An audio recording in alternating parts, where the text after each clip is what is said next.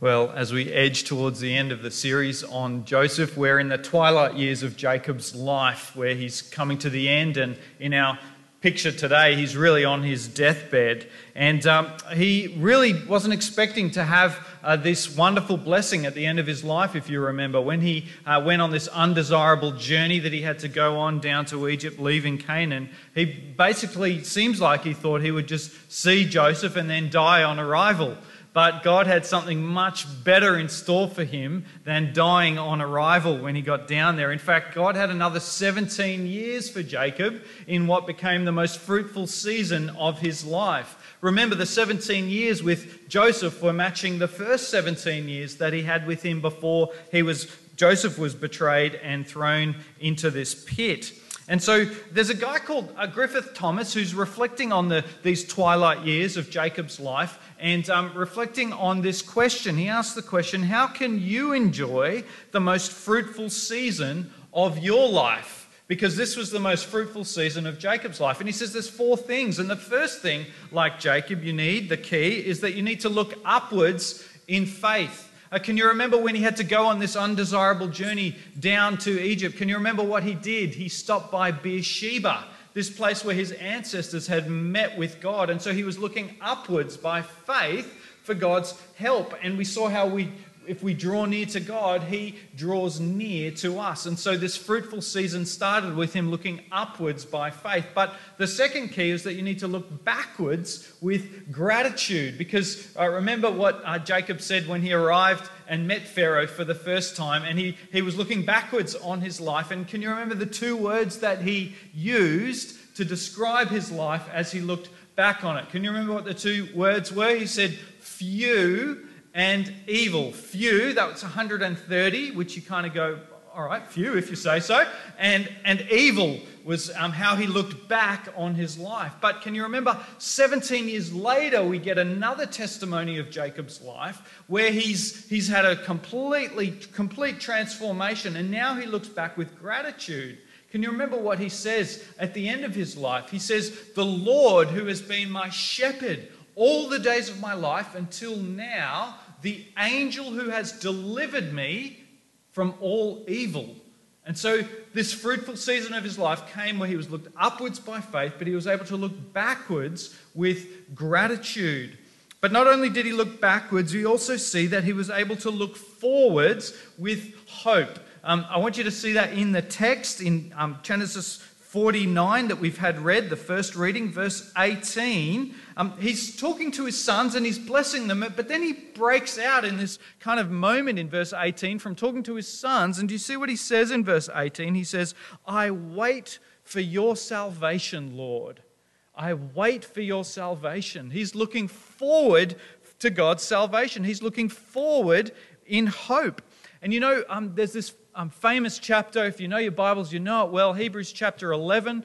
It's the kind of great hall of fame where you look at all these faithful heroes of the faith, and Jacob gets a mention. And what the writer in Hebrews 11 is saying is that all of these heroes, they were looking forward with hope to a heavenly city that cannot be shaken. They were looking forward to a heavenly city. And Jacob gets a mention in Hebrews 11, verse 21, and it's actually the mention that he gets is the scene that we're going to be looking at today in chapter 49. It says, by faith, Jacob, when he was dying, blessed each of the sons of Joseph. He blessed the sons in the previous chapter, but we see a continuation of him looking forward with faith by passing on these blessings. And so there's a 4th key that Griffith Thomas talks about to having a fruitful season in your life. And the last one, that is looking outwards with love.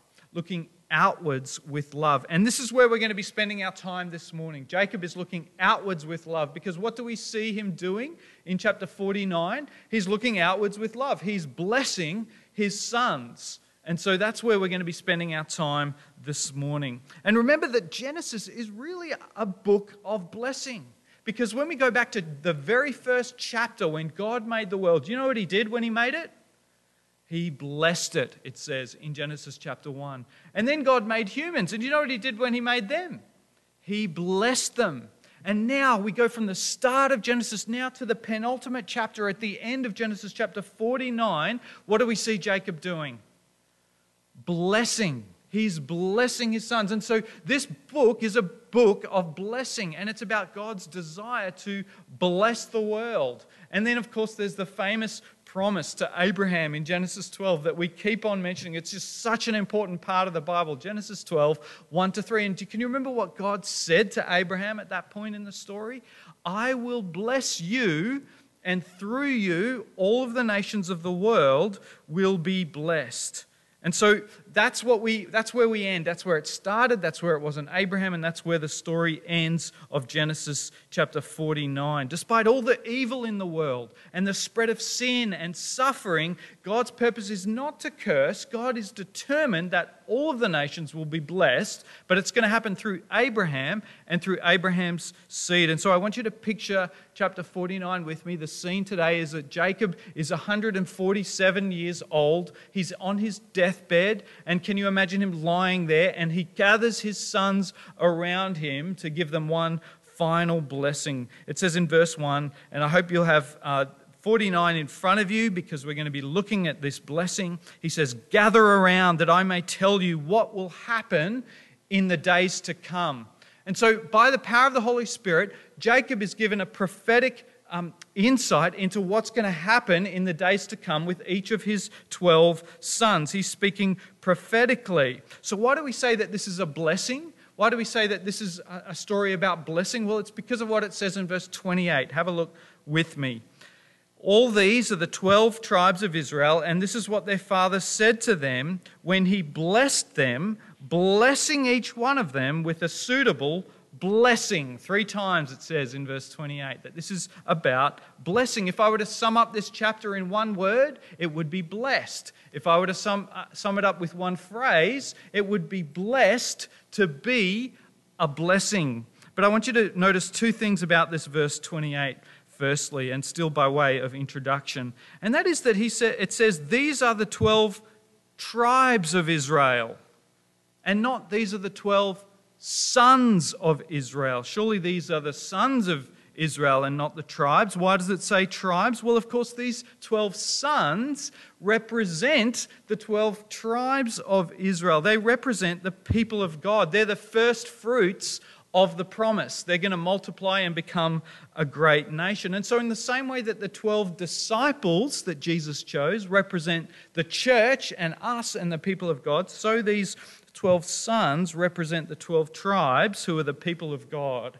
And so that's the first thing. So we can hear God speaking to us as we hear Jacob speaking to the 12 sons as representatives of the people of God. That's the first thing. The second thing I want you to notice in verse 28 is that it says Jacob blessed each one of them with a suitable blessing. With a suitable blessing.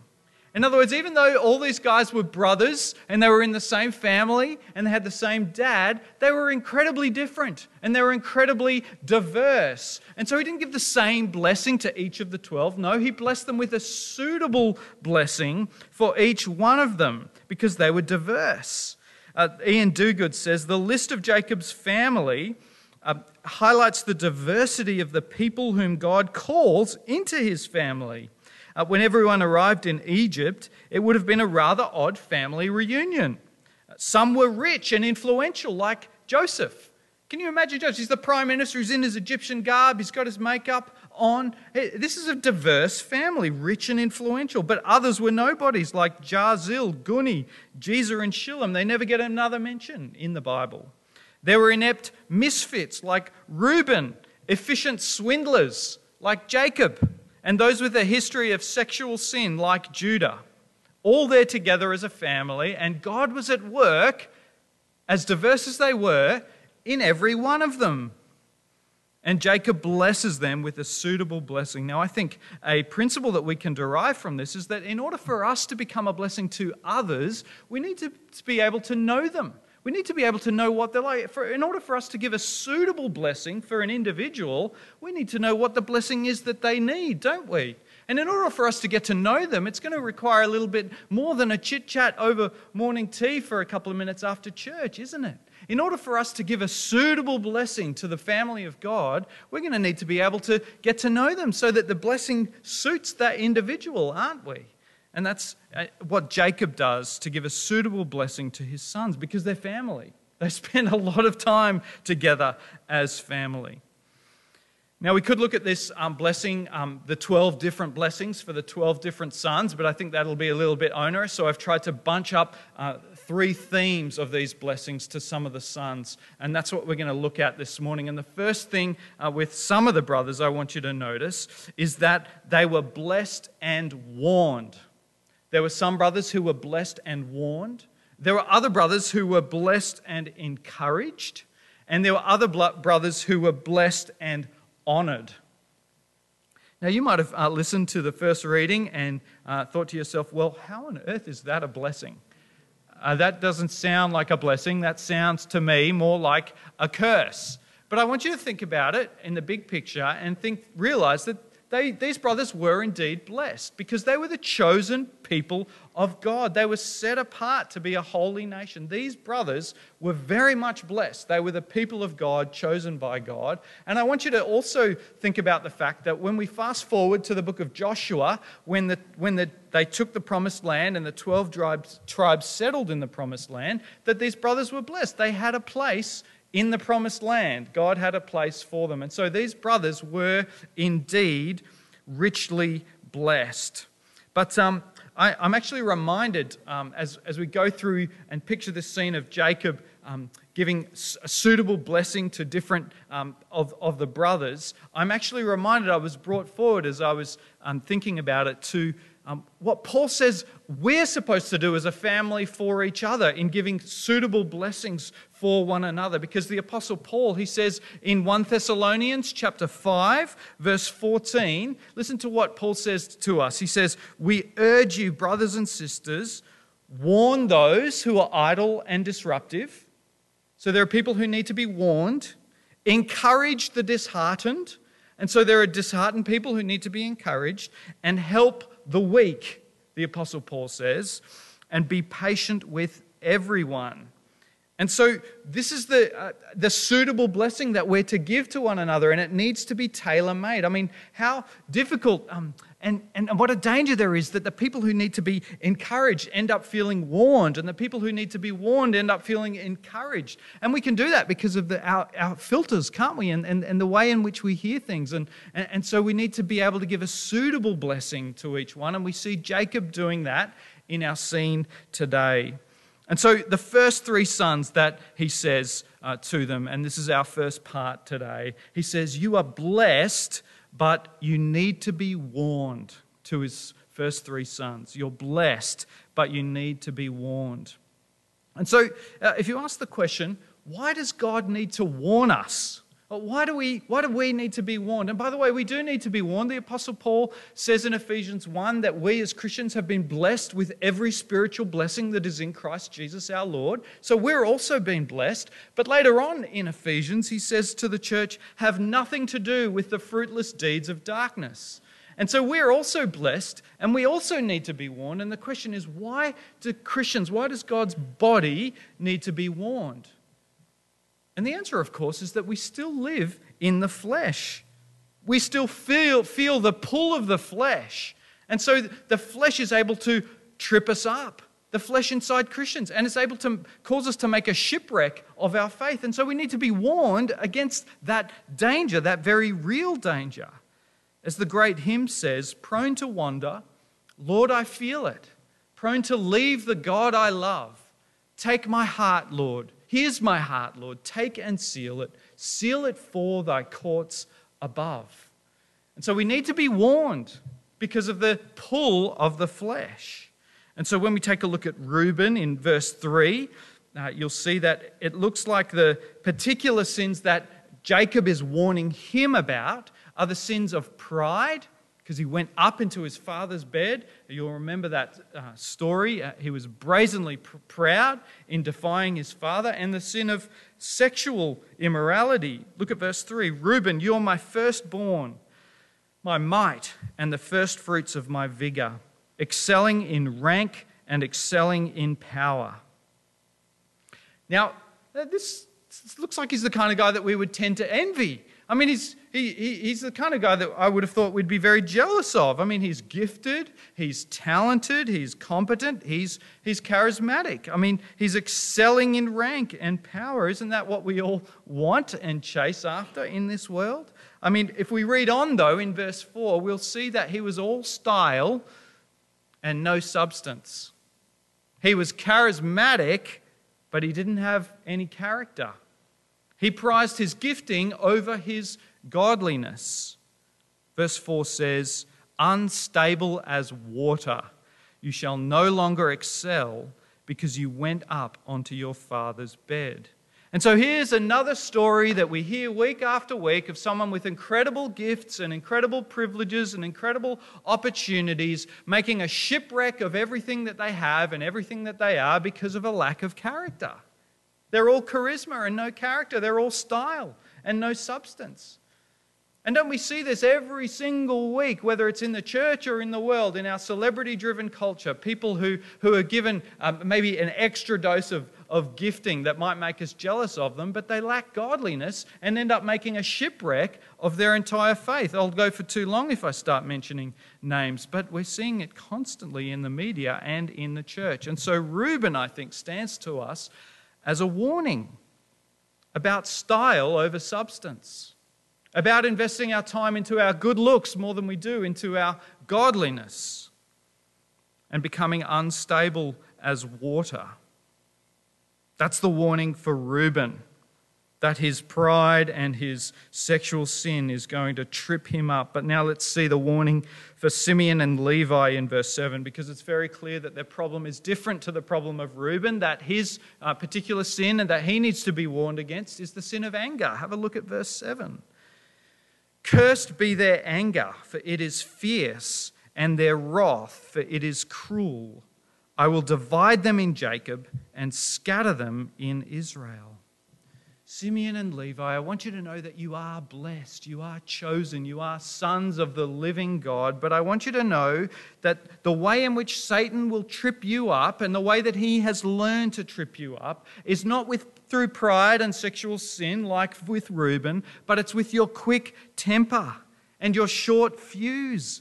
You see, Simeon, Levi, it doesn't take much to make you angry. Just a little bit of provocation and you explode just like a bomb, and it causes all kinds of destruction to the people around you, and that's why it'll cause you to divide and scatter, because that's what your anger does. It explodes and divides people. And people don't really want to be anywhere near you because you're very prickly and they don't know when the next time that you're going to explode is.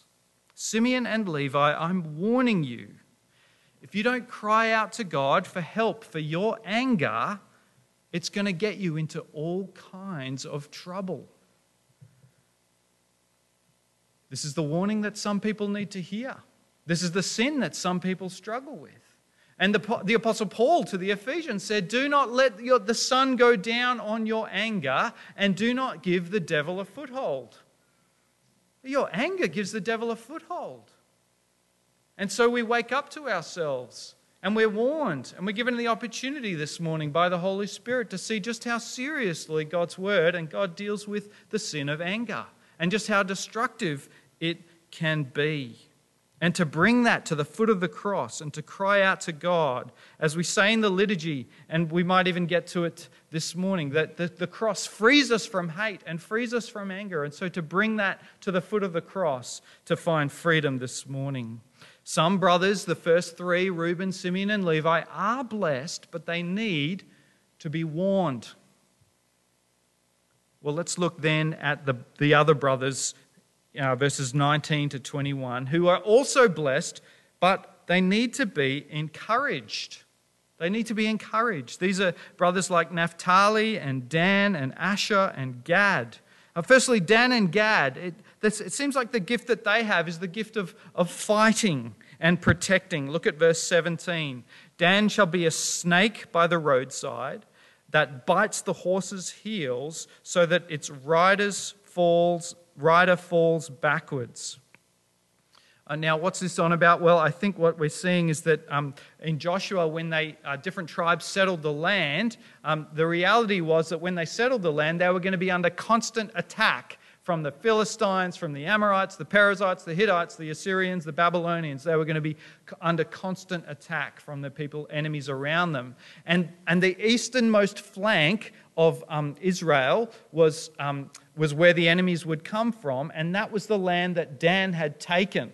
Dan was going to be the first tribe that they came to when the enemy invaders came to attack the people of Israel. And so Dan and Gad have been given this gift of fighting and protecting.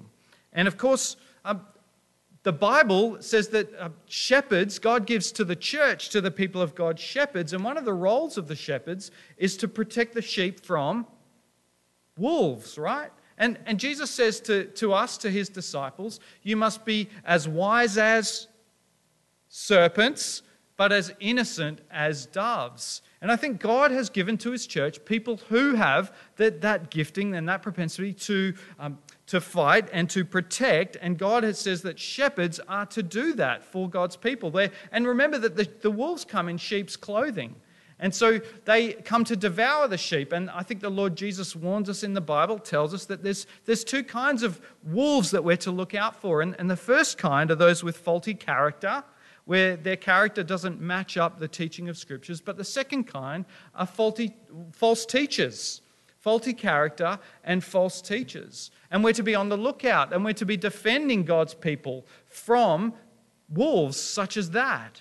And I wonder how many of us would be able to discern from the pulpit when someone gets up, whether we'd be able to discern false teaching, or whether we just take it for granted that whoever comes and steps up and teaches from God's word is actually teaching the truth, because the case is in many pulpits around the place that that's not the case. And so this is a very important gift in the church of the shepherd, who is able to fight for the sheep and to protect the sheep. And that's the gift of Dan and Gad, although I'm spiritualizing what was actually quite literal in the Old Testament, where they were fighting literally for God's people. And that's the gift of Dan and Gad. And they're blessed, and they need to be encouraged to use that gift on behalf of God's people. But I want you to see the gift that Asher has in verse 20, because he looks as though he's got the gift of hospitality and the gift of wealth and riches. Verse 20, Asher's food shall be rich, and he shall provide royal delicacies. And so by God's grace, Asher, they've probably got a fertile place in the land when they settle in the land. And by God's grace, he's going to be wealthy. He's going to be rich. That tribe's going to have a lot of resources. But of course, the reason God has given Asher and that tribe all of that wealth and all of those riches is not so they can store it up and keep it for themselves, but so that they can share it with others, with God's people, and to grow God's kingdom. And of course, the same is true for us. There are people in our midst who have the wonderful gift of hospitality and also the wonderful gift of wealth and riches. And God has given those gifts to us, not in order for us to store them up for ourselves, but in order to share with God's people and to grow God's church. So here's what Jacob is saying to these sons who have been blessed and gifted, but they need to be encouraged. You are blessed. And you've been wonderfully gifted. You need to see that. You need to see that you've been gifted and that God's given you a gift. I want you to be encouraged in that, to know that you've got gifts and to know that God has given them to you so that you can use them to bless and build up the people around you. It's what we call every member ministry in the church, where we use our gifts to bless one another. Here's how Pastor Rick Warren puts it. I think it's very helpful. God gave me a gift, not for me, but for you. God gave you a gift, not for you, but for me. If you don't use your gift, you're depriving me. And if I don't use my gift, then I'm robbing you. You see, these sons are blessed. They've been gifted, but they need to be encouraged to use those gifts to serve his brothers. Some brothers are blessed and they need to be warned. Other brothers are blessed and they need to be encouraged. And finally, there are brothers who are blessed, particularly Judah, who need to be honoured. And there are 4 things that I want you to see briefly about this obvious prophecy about the Lord Jesus as Jacob speaks to Judah. And I want you to see that it's a prophecy of the Lord Jesus many thousands of years before he came. And join with me in verse 10 where the NIV, Jacob says to his son Judah, the scepter. Now what's a scepter? It's the symbol of the king's authority, right? The scepter will not depart from Judah. In other words, he's going to have a son who's going to be king, and that king's going to have a son who's going to be king, and so on and so forth. And then it says, the ruler's staff will not leave between his feet until he to whom the scepter belongs shall come. Now, you've got a note here that your NRSV has put that phrase slightly differently, but if you look at the footnote B, you'll see that there's 3 variations of how that can be taken, and the most popular one amongst translations is the final translation that you'll see at point B there, which is that the scepter will not depart from Judah, nor the ruler's staff from between his feet, until he to whom the scepter belongs shall come, and the obedience of the nations shall be his. This is a very clear prophecy about a king, a coming king. And of course, it was fulfilled initially in King David, because what tribe was King David from, do you know? Well, yes, he was from the tribe of Judah. And so that was the initial fulfillment, so many hundreds of years after this prophecy of the king being from the tribe of Judah. But then, of course, the ultimate fulfillment, to whom the obedience of the nations belongs, is King Jesus. Because he also was the son of David. He was from the tribe of Judah. That's why they call him the son of David. But I want to go through this text with you. I want you to see it's Hebrew poetry, and I want to see you what is being described here about this coming king. Because the first thing we get in 9b is a picture of power. It says, he crouches down, he stretches out like a lion. And so if you're familiar with the phrase, the Lion of Judah, well, here it is. This is where it comes from. He's like a lion. This is one of Judah's descendants. And it's a picture of power. But in verse 11, we also see a picture of prosperity. Look at what it says in verse 11. He says, binding his foal to the vine and his donkey's colt to the choice vine. Now, this is Hebrew poetry that's several thousand years old, and so it does take a little bit of deciphering, but I just want you to imagine, what is a donkey going to do if you hitch it up to a luscious vine with lots of low-hanging fruit? What's it going to do?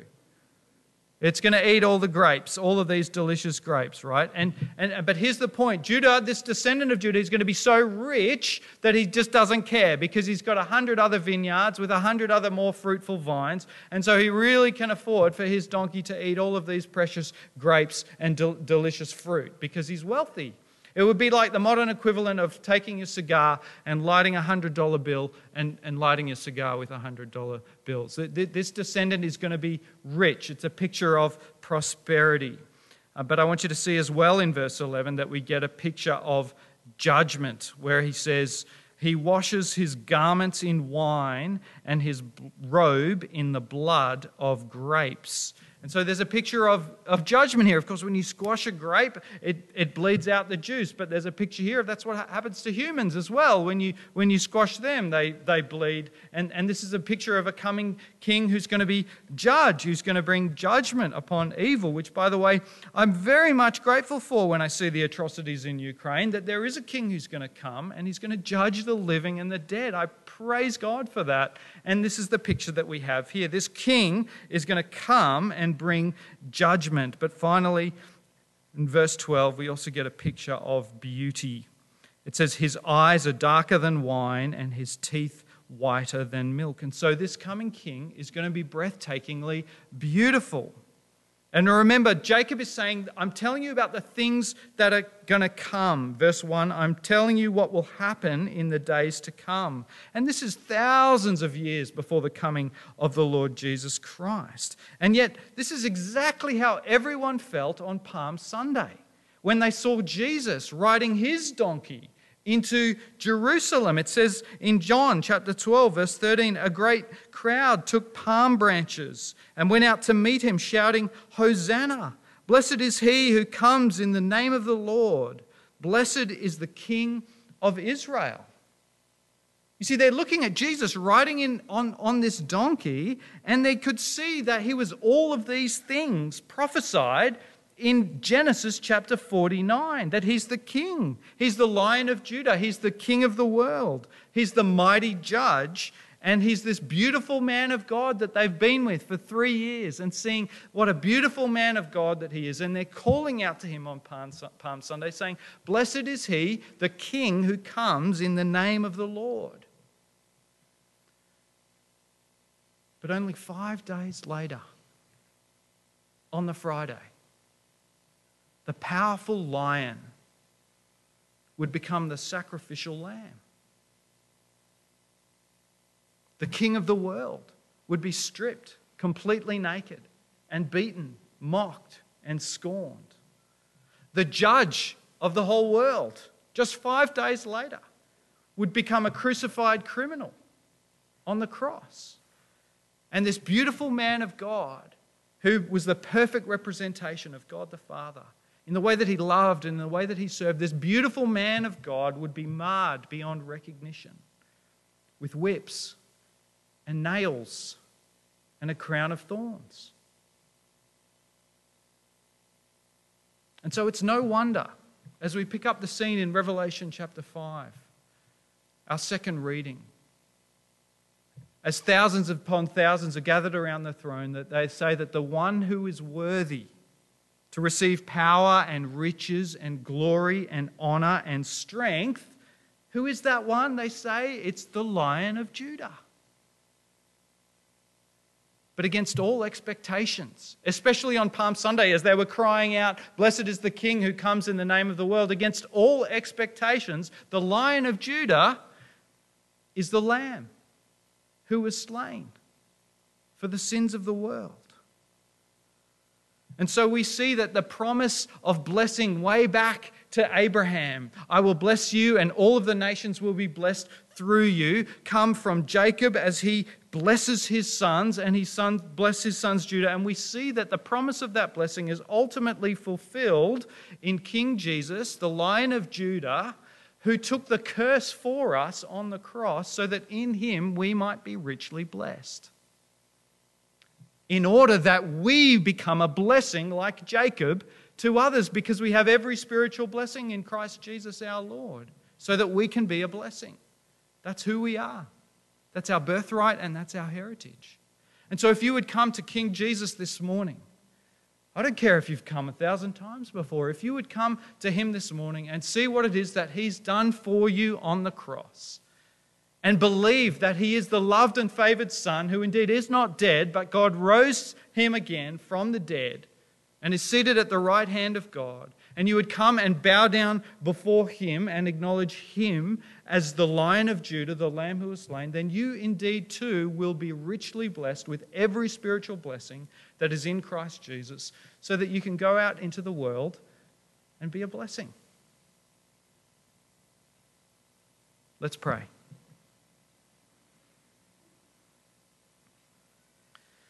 Father, we thank you that we are blessed with every spiritual blessing that is in Christ Jesus our Lord, the Lion of Judah who became the Lamb who was slain for our sins so that we could be blessed. Father, for those of us this morning who need to be warned about the indwelling power of sin that can trip us up and make a shipwreck of our faith, would you help us to heed your warning this morning? Father, for those of us who need to be encouraged, we're made in your image, we're deeply valuable, we have been gifted and we've been given those gifts in order that we can share them with others. Father, would you help us to be encouraged? And most of all, Lord, would you help us to bow our knee before the Lion of Judah, the one who is worthy of all honor and glory and power and praise, and in the power of the Spirit to worship him and to bow down before him and to say, you are worthy. In Jesus' name, amen. We're going to sing.